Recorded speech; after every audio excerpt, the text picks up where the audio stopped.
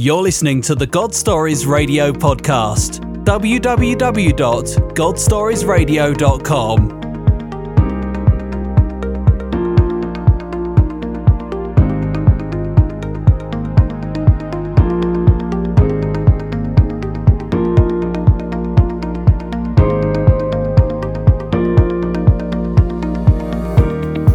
Hello, everybody, and welcome to this edition of God Stories Radio. This is session 323. I'm Fritz. And I'm Tina. How is everybody doing tonight? Oh, it's been a busy time. It has been a busy week. And it's easy to be busy. Very, especially, the holidays have come and gone. And now we're sort of trying to get back, I guess, to our normal lives post-holiday season. Define normal. Yeah, exactly. Hey, we want to welcome everybody online on Mixlr tonight that's listening. You have dialed into a good one. We've got a special guest tonight, and I'm not going to take a whole lot of time because I want to give him as much time as possible. But you got anything on your heart, babe? No, I, just ask for those of you to keep me in prayer this next week. It's going to be extremely busy as I transition back to school and also, just balancing that with working, etc. It seems like everything is in full force and effect. That it is. Yeah. I was just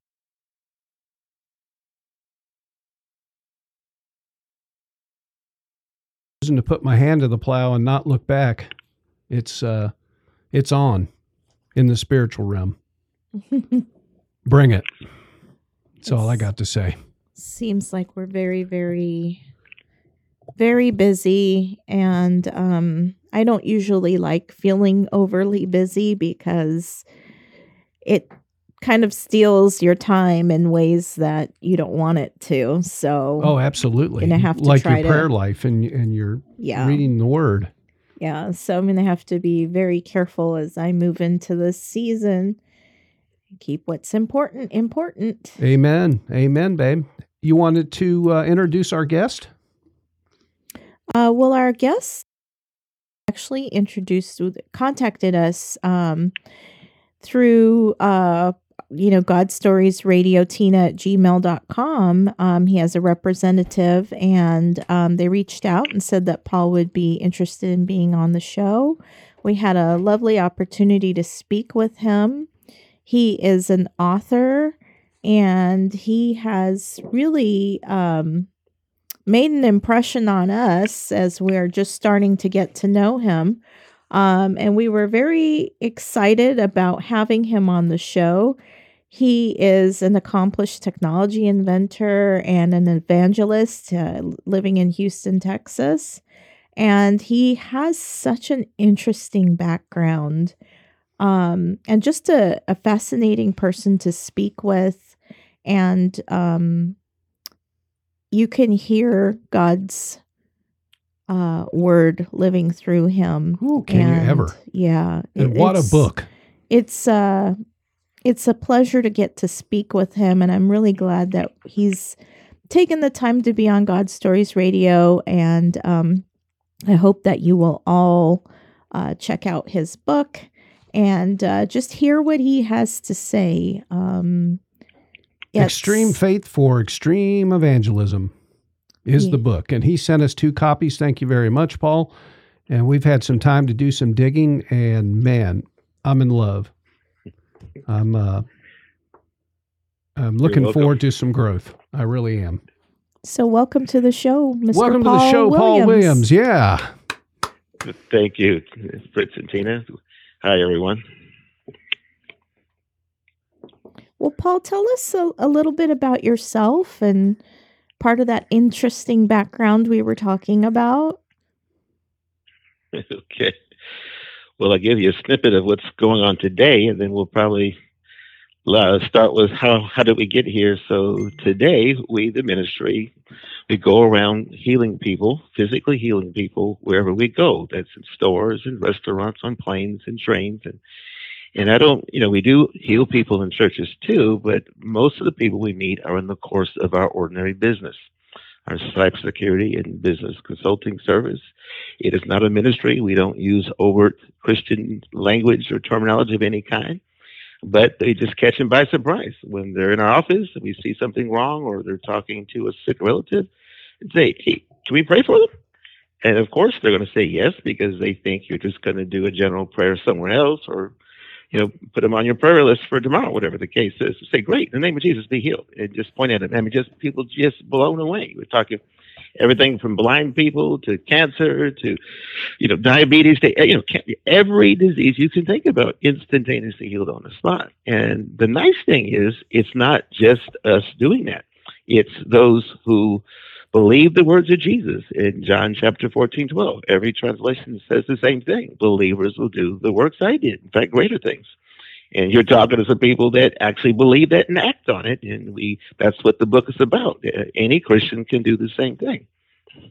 And so that's the present day life. We do a lot of that in addition to our secular work, inventing things and making things and doing things, but it's really just a front for the ministry. That's really what it is. Oh, that's fantastic. So tell us a little bit, Paul, about growing up, what your growing up was like, and how you came to know Jesus, and what home life was like. Oh, well, it's fairly radical. So, to say the least. My parents, my father was a veteran of the U.S. Air Force, fought in the Korean War, Vietnam War. He volunteered as a conscientious objector, and actually with 4 other men, they went to the Supreme Court of the United States and won the right to not to have to bear arms on the front lines. And of course, in the Vietnam War, the enemy was, actually deliberately targeting the medics. So my father ended up being sole survivor twice. His platoon completely wiped out to the last person. And my father never hurt. He did not carry a gun. He was right on the front line, carrying men. He felt like God is protecting me, and he acted like that. And, the official accounts are you'd see dozens of machine gun tracer fire aimed directly at my father, passing all sides, and he would not hurry. He said, Jesus is protecting me, so I don't need to hurry. And so my father had intense faith. And I've, inherited that, but he believed the word of God. And, if Jesus is protecting you, why would you bother to run? So he acted his faith out and wasn't touched 20 years in. And that really is the man that he believed the Bible, everything the Bible said. And so one of the things it says in the Bible that the fear of God is the beginning of wisdom. And so among the many crazy things about us is we literally had 3 one-hour Bible studies per day.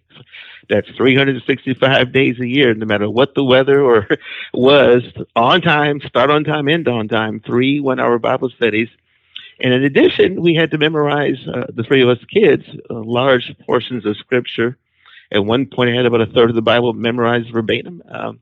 And we would be tested. My father was, he scared us. He would light a fire and say, I'll tie you to the stake if you misquote Scripture. And of course, that's not how the stake worked. But his point was, you've got to know Scripture, right?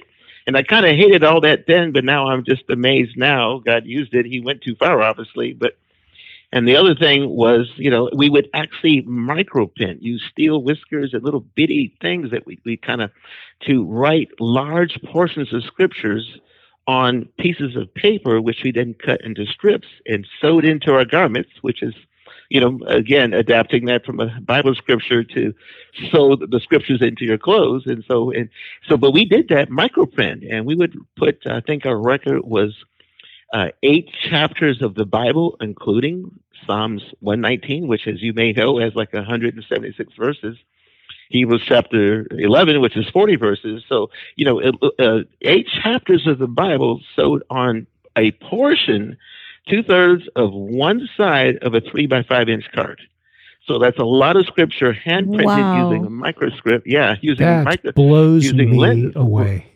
Yeah, and we sewed it into our clothing because when the FBI came and got us, my father was very fearful of the government interfering in our religion. When they came to get us, we could read scripture in the jail. And one day I was like 12 years old, and we were busy working industriously on this, and the thought occurred to me. I said, Daddy, if we're in the jail, we won't have the microscope. I mean, not the microscope, but the big, what we call lens that we're using to do this. How are we going to read the scripture? My father said, that's for you to figure out. And of course, I thought my father had the answers to everything, and he didn't, but he would always tell us that, and we'd come up with the answer. And he'd confirm it. So I thought he was the brilliant one, but he was pretty, So a day later, it hit me, Daddy, a drop of water. And we tried it. You can actually cut the scriptures out of your clothing and take a drop of water, and by looking through it close to your eye, you could actually read that microprint in your clothing. Dad says, I knew you'd figure it out. And he says, oh, Daddy, you're so smart, But that's really gets into how we trained us. That's fantastic. That is fantastic. Wow. Oh, man, it's innocently brilliant, isn't it? Yeah, wow. That was my school, too, He asked us tens of thousands of questions, and he'd write down anything we didn't answer immediately and hound us to answer. And I mean, sometimes a year or so might go by, but my father would draw a line. You're going to stop missing meals. I mean, he would punish us. It's a bit of a cult, but the main thing was the schooling. So I should mention we were initially in the edges of cities, military bases, but he would keep us apart from the other kids and children as much as he possibly could.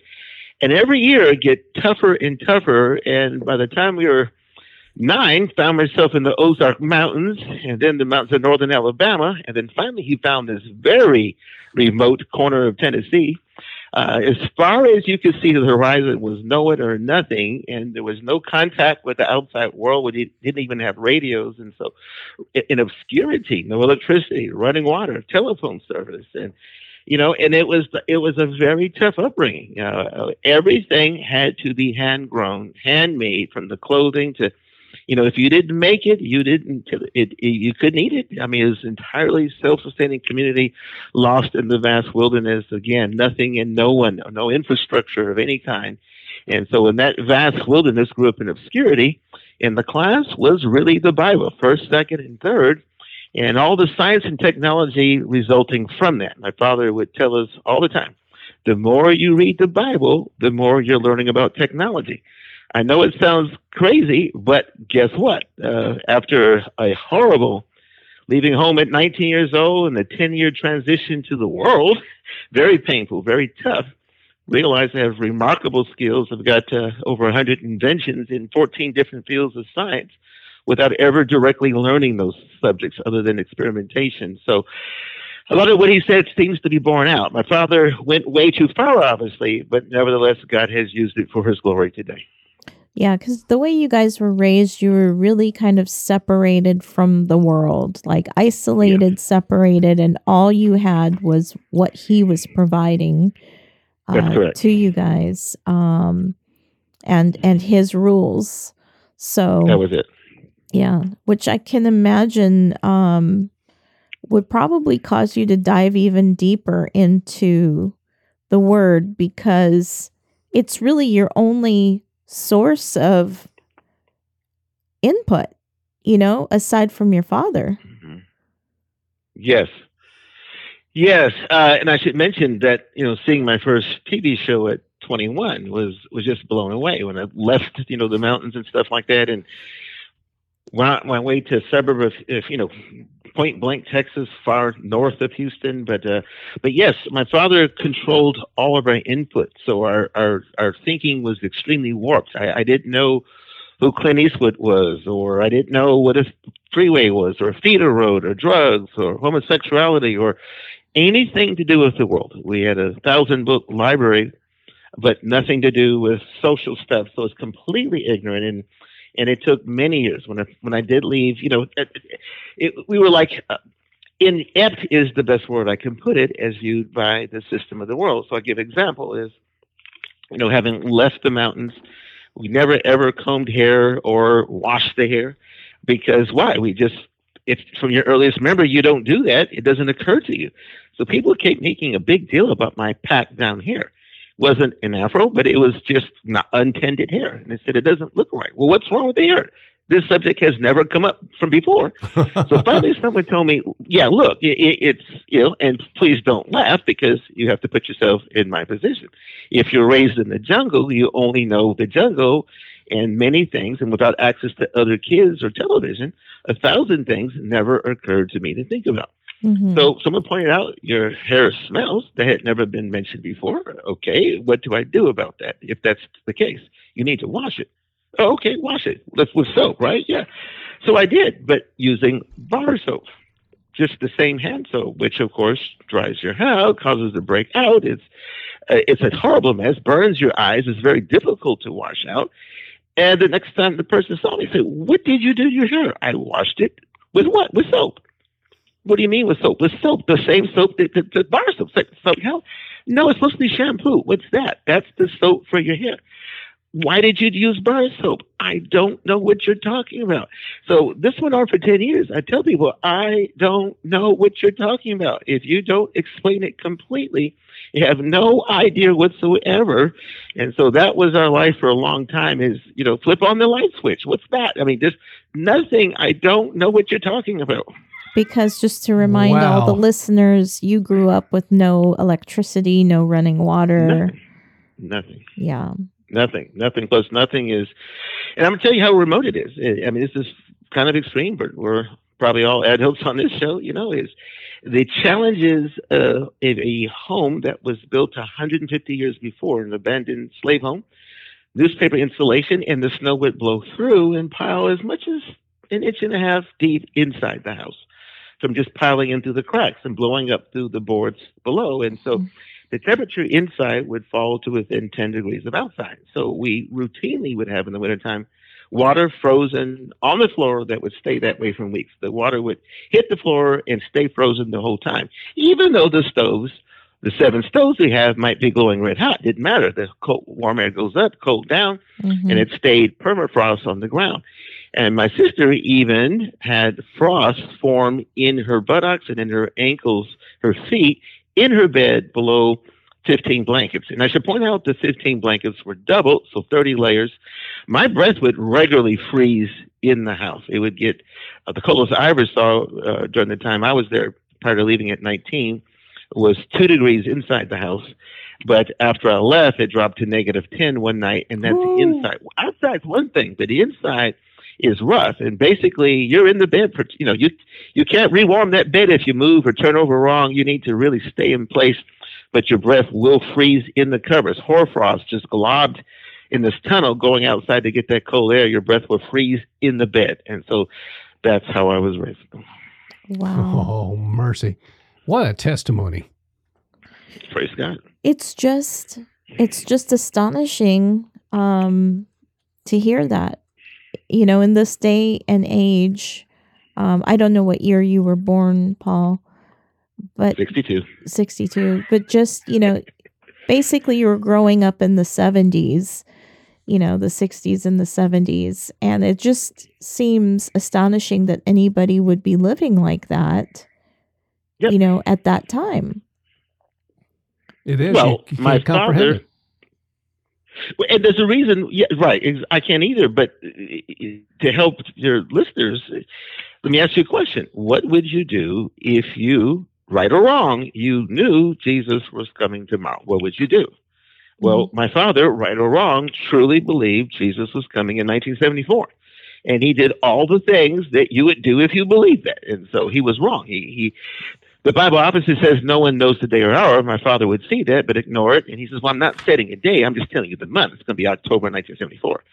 And then when it was wrong, he changed it to October 1976 and 78. Without ever explaining why it was wrong, he reset the date. So everything was very holy. No laughing or joking or playing and scriptures, and you're quoting, and you're literally expecting to see Jesus break through the clouds of glory. So again, all that was overdone, but God says in his word that he can use all things for his glory and ours for those who are called according to his purpose. And God's done that because, that was a lot of religious fanaticism, but guess what I'm left with was the word. Yeah. So if you look at the Apostle Paul in the New Testament, he was Saul originally, right? He was a Pharisee. And Pharisees, by definition, had the first 5 books of the law memorized. Now, what did they use that for? that persecuted Christ and so forth, didn't recognize him. But on the road to Emmaus, when Jesus met him, of course, he comes to Jesus, is filled with the Holy Ghost. He immediately began doing signs and wonders and miracles without ever going back for training for Jerusalem. Why? Because the word was already in him. Mm-hmm. So even though he learned the word incorrectly, add the Holy Spirit, bam. And that's exactly what happened to me. So in this part of the story, didn't know about the Holy Spirit. We didn't know about signs and wonders. I thought all that stuff was of the devil. But we had huge portions of the Bible memorized. So intense knowledge of the word, even though it was used incorrectly for the wrong purposes. Mm-hmm. And then, of course, in May 2011, through a series of circumstances, already saved, but finally baptized with the Holy Spirit, immediately the signs, wonders, and miracles started and blew me away. So the Holy Spirit, which she ridiculed and thought, even said it was of the devil, all of a sudden realized the same word repurposed correctly, read correctly without interpretation, leads to the same kinds of things you see in the book of Acts. Amen. Hey, I tell you what, let's give your better half a little shout out. Tell us about Miss Michelle. Oh, amen. Amen. So Michelle is my partner for life, wife, Michelle. Very close, very dear. We've been married 26, going on 27 years in April. Amen. And amen. And I'll just go ahead and tell you, is made a lot of mistakes in my life prior to receiving the Holy Spirit. Yes, I was saved. Jesus is my Lord and Savior.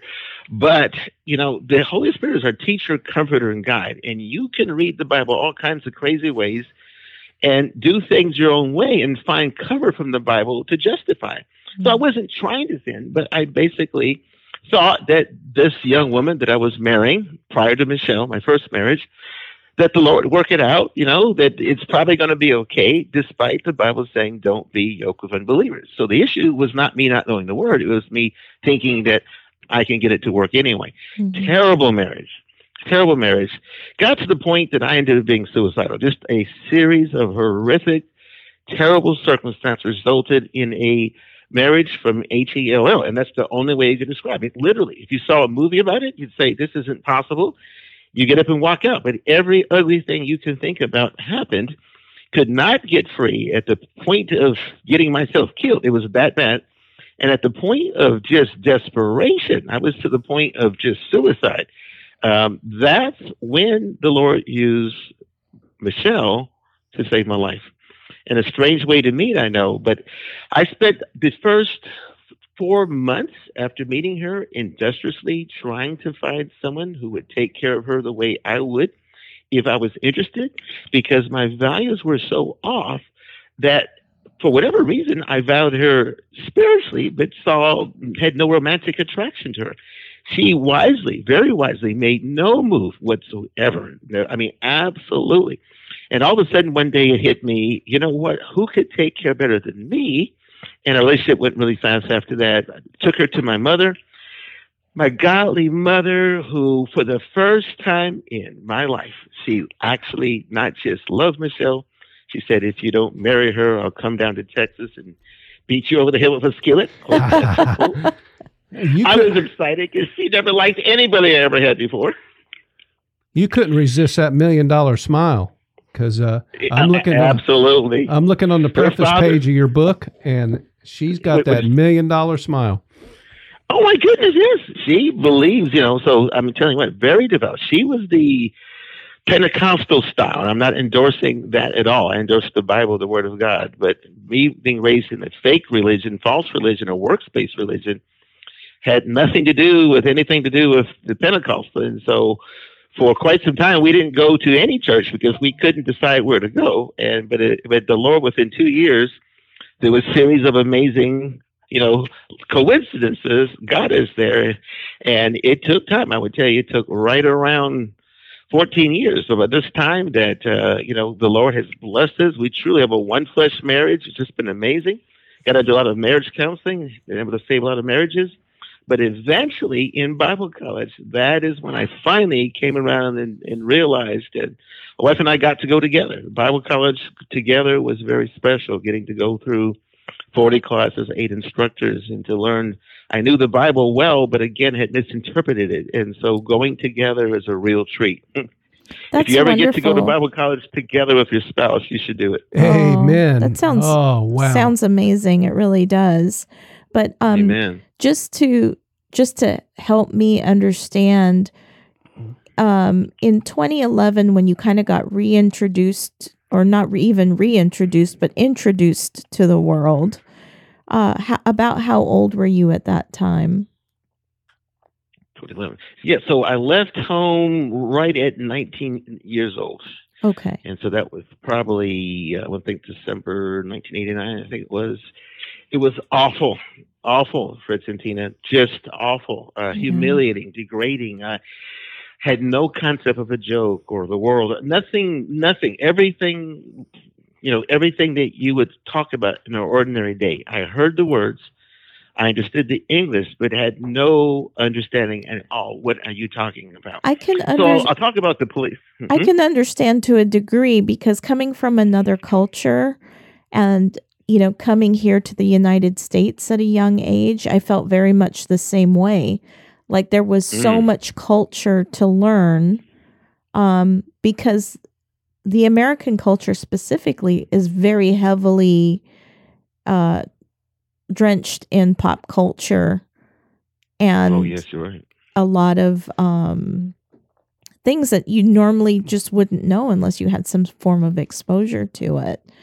So, and you were so young at 19 too, that you're still kind of a baby, at that age. And then when you got married to Michelle, when Michelle came into your life, about how old were you there? 34, 35. She was 29. And so by that time I had passed through the 10-year transition period. And, I was just awful. I was sickened by how awful the world was. Tina, it was a matter of no matter how many times I finally figured out that this joke that I thought meant something good was something nasty. And my mind adjusted only to find out there's another level of nastiness below that and below that and below that. And I finally realized I cannot comprehend the depths of human wickedness. It's like everybody, there's a point in which I just felt contaminated. It's like everyone around me is just, because I didn't know, I was so protected. So there was many, many levels of transition, from academically to career-wise to personally to language to daily habits, to food, to hygiene, everything. It was just overwhelming for a long time. Yeah. That must have been an extremely trying time for you. Extremely. Well, Paul, you have pretty much covered the preface page of your book. So tell us about Extreme Faith for Extreme Evangelism, and tell us all about it, and where they can get it, and just whatever's on your heart concerning the book. Yeah, so Extreme Faith for Extreme Evangelism, the book is actually on Amazon.com, and you can search for it there, Extreme Faith for Extreme Evangelism, Paul Williams, or just go to our ministry website, which you'll need to go to anyway, and that's lifeoffaithinchrist.org. Not .com, lifeoffaithinchrist.org. So you're going to type 2 F's right there, Life of Faith. So you'll see the bookstore page has both my books there. Expect to Believe is the first book. Extreme Faith for Extreme Evangelism is the second. And then the video class page, you'll see the videos that accompany the book. So as you go through the Extreme Faith book, you will have references to the online videos, and that's where you'll find them. That's page 5 of the book, has a barcode you can scan with your phone to take you to the videos, the free videos that accompany the book. And you'll see testimonies like, for example, radical instant healing from gunshot wounds. So I kid you not, the Lord has blessed us to do the same kinds of miracles that Jesus did. And I think, in fact, greater, not because we're greater, but because the Word of God says so. And there's actually bigger problems to heal now. So, I mean, like in some cases, people nearly dead from cancer, instantly healed. I mean, even people with cancer so advanced, it's sticking out of the body, disappears in your sight instantly. That's the part we have a lot of time trouble convincing people. They think it's like you're going to get better and go to the hospital. No, you don't understand that. I'm talking about people with broken necks, with metal and pins in their necks. The metal disappears instantly. So astonishing miracles. And the point, Fritz and Tina, this is extremely important. The point of these miracles is not just to heal people. That's very important. Jesus came to break the power of the devil over us. He came for this part. But the point is for evangelism. Look in the book of Acts where Philip went to the city of Samaria and did, quote, unusual miracles. And the city ran together to see the miracles. And when they did, he preached Jesus to them. They got saved. So we do a huge amount of evangelism with Muslims and Hindus and atheists. And I'm talking about people are just blown away. I tell them Jesus is real. And I'm going to show you. In the name of Jesus, be healed. And so, go in a store, gather around so that you may know Jesus, Son of God, be healed. Often make a point not to touch people because it affects them more that way. You find an atheist and say, if you will let me pray in the name of Jesus. This is in a store, a mall, anywhere, on a plane, everywhere we go. Same thing every day. If you'll let me pray in the name of Jesus, you'll be healed. Or if they have nothing wrong with their body. Is there anyone in your family who's sick right now? Yes, my wife is very sick right now. So if you called your wife right now, she's sick. Yeah, I just left. She's extremely sick right now. Okay, so if you let me pray in the name of Jesus, your wife's going to be healed right now. You can call and check it out. But if she is, you have to let me tell you about my Jesus. They say, I don't believe in Jesus. I say, you don't have to. I'll believe on your behalf. The Bible says Jesus healed everyone who came to him. He sends his rain on the just and unjust. He heals everyone just because they ask, right? Never did he ask anyone to believe in him first before he healed them. He just healed them and let them figure out he's the Son of God. And so sometimes, sometimes they say, no, you can't pray. I say, you have nothing to lose. You don't believe he's real. Let me show you he's real. It's okay. In Jesus' name. What's your wife's name? Clara. In the name of Jesus, Clara, be healed. Call your wife. And you talking about people blown away. We call it the 10-minute atheist conversion, start to finish. They're hungry to see the power of God. Show me something, okay? Well, I think when they first get introduced, it's got to be eye-opening, for somebody who wasn't a believer before to have experienced that for the first time. I mean, we're blessed to know that God can move in mighty ways and does. And, we've been blessed enough to have the Lord in our life for a number of years and have seen amazing things be done. I've seen my husband healed of things that I didn't know whether or not he was going to make it. And then, our community of prayer warriors started praying for him and he's healed. And Amen. I mean, we like to joke with him that, he's had 9 lives. He's like a cat with 9 lives. Well, when I give my testimony, I always stand up and the first line out of my mouth is, have you ever met a person that checked out of hospice? Then I'll raise my hand and I'll go, well, you've met him. Yeah. Beautiful. I had hospice care at the house. Yeah. So it's unbelievable. God is good. And I know that this book has ministered to me and Paul has ministered to me. And yesterday I thoroughly enjoyed getting to pray with you and spend some time with you. And I am stoked about what God is going to do in my life. Because I was spared for a reason, and I think this is the reason. And how hard is it to just ask Praise somebody? Yeah. Praise God. And the times that we're in right now, we need to get messages out to people now. It's not the time for sitting back. It's really a time to really get active and out there. I mean, it's amazing. It seems like on a daily basis, things are happening in this world that are just pointing to Christ's return. Amen. So, Amen. Now was the time. If you don't have your stuff right, you better get it right. Yeah. That's right. Amen. So, well, Paul, we're almost to the end of our time, and I would like, if you have any kind of closing remarks you'd like to say to the people. It's been in fact, people are shouting you down online. Amen. Amen. Amen. So, Amen. that's great. Pass any, send any questions my way, and I'll answer as I can by email. So, final words, I think, is let me give you hope. If you're listening and you're wondering, how in the world can miracles be done like this? Like I said, cancer disappearing as you're looking at it. We prayed for a man that got run over by a truck. His side of his head's, whole eye socket and all that broken and turned out, along with 11 other bones. Jesus instantly healed him. Everyone there could see the whole eye socket turn. And said, for the rest of your life, you'll never doubt the power of God. You saw the power of God with your own eyes. Now, those who are just stubborn will still refuse to believe. But if you're asking, how do I get there? It's remarkably simple.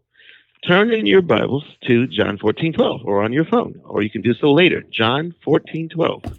This is where Jesus says these words, and every translation says meaningfully the same thing. Believers will do the works that I did, referring to the things he did to prove he's the Messiah. He says, you're going to do greater works. The key, the first important step to the supernatural is to believe the words of Jesus as written, without interpretation and without trying to figure out what it means. Jesus, after all, did say, unless you have the faith of a little child, you can't be saved. He didn't say child, he said little child. And little child children don't ask any questions. If Jesus had told them, you can do the things I did, they wouldn't ask any questions. They would start using his name. The first step is to have the carefree attitude of a child who believes it simply because Jesus said it. And if you can say, Jesus, I believe John 14:12 because you said it, not because I understand it, congratulations. You just took your first step to doing signs, wonders, and miracles. And I'll go ahead and read the scripture. It says, truly, Amen. truly, I say to you, he who believes in me, the works that I do, he will also do, and greater works than these he will do, because I go to the Father. Amen. I believe that, Jesus, because you said it. So if you're out there, I just like to pray for you right now. Can I do that? Absolutely. Yes. Father God, thank you that you so loved the world, you sent your only son, Jesus, to suffer and die for us before the beginning of the world. Ephesians chapter 1, this is what you planned to do, and it gave you great pleasure to do all this, Lord. We just thank you for just how much you love us. And, of course, Jesus, for representing, being the very character and nature of God, coming disguised as a human, walking amongst us. And when you left, having won the victory on the cross, you left use of your powerful name to us. Jesus, we thank you that you told us to go teach and preach. You said signs and wonders would follow the proclaiming of the word. We believe that, Jesus, because you said it. Forgive us for unbelief. Forgive us for trying to interpret what did you mean. You meant what you said. Help us, Lord, to open our hearts like never before to receive, to be transformed by your words, Lord. And so that in your name, the dead still rise, the sick healed, Lord. Not just in church, but everywhere we go, Lord. May an army of laborers for the harvest rise up, result of this show, Lord.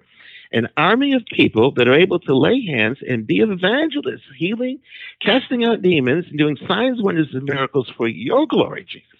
Amen. Amen.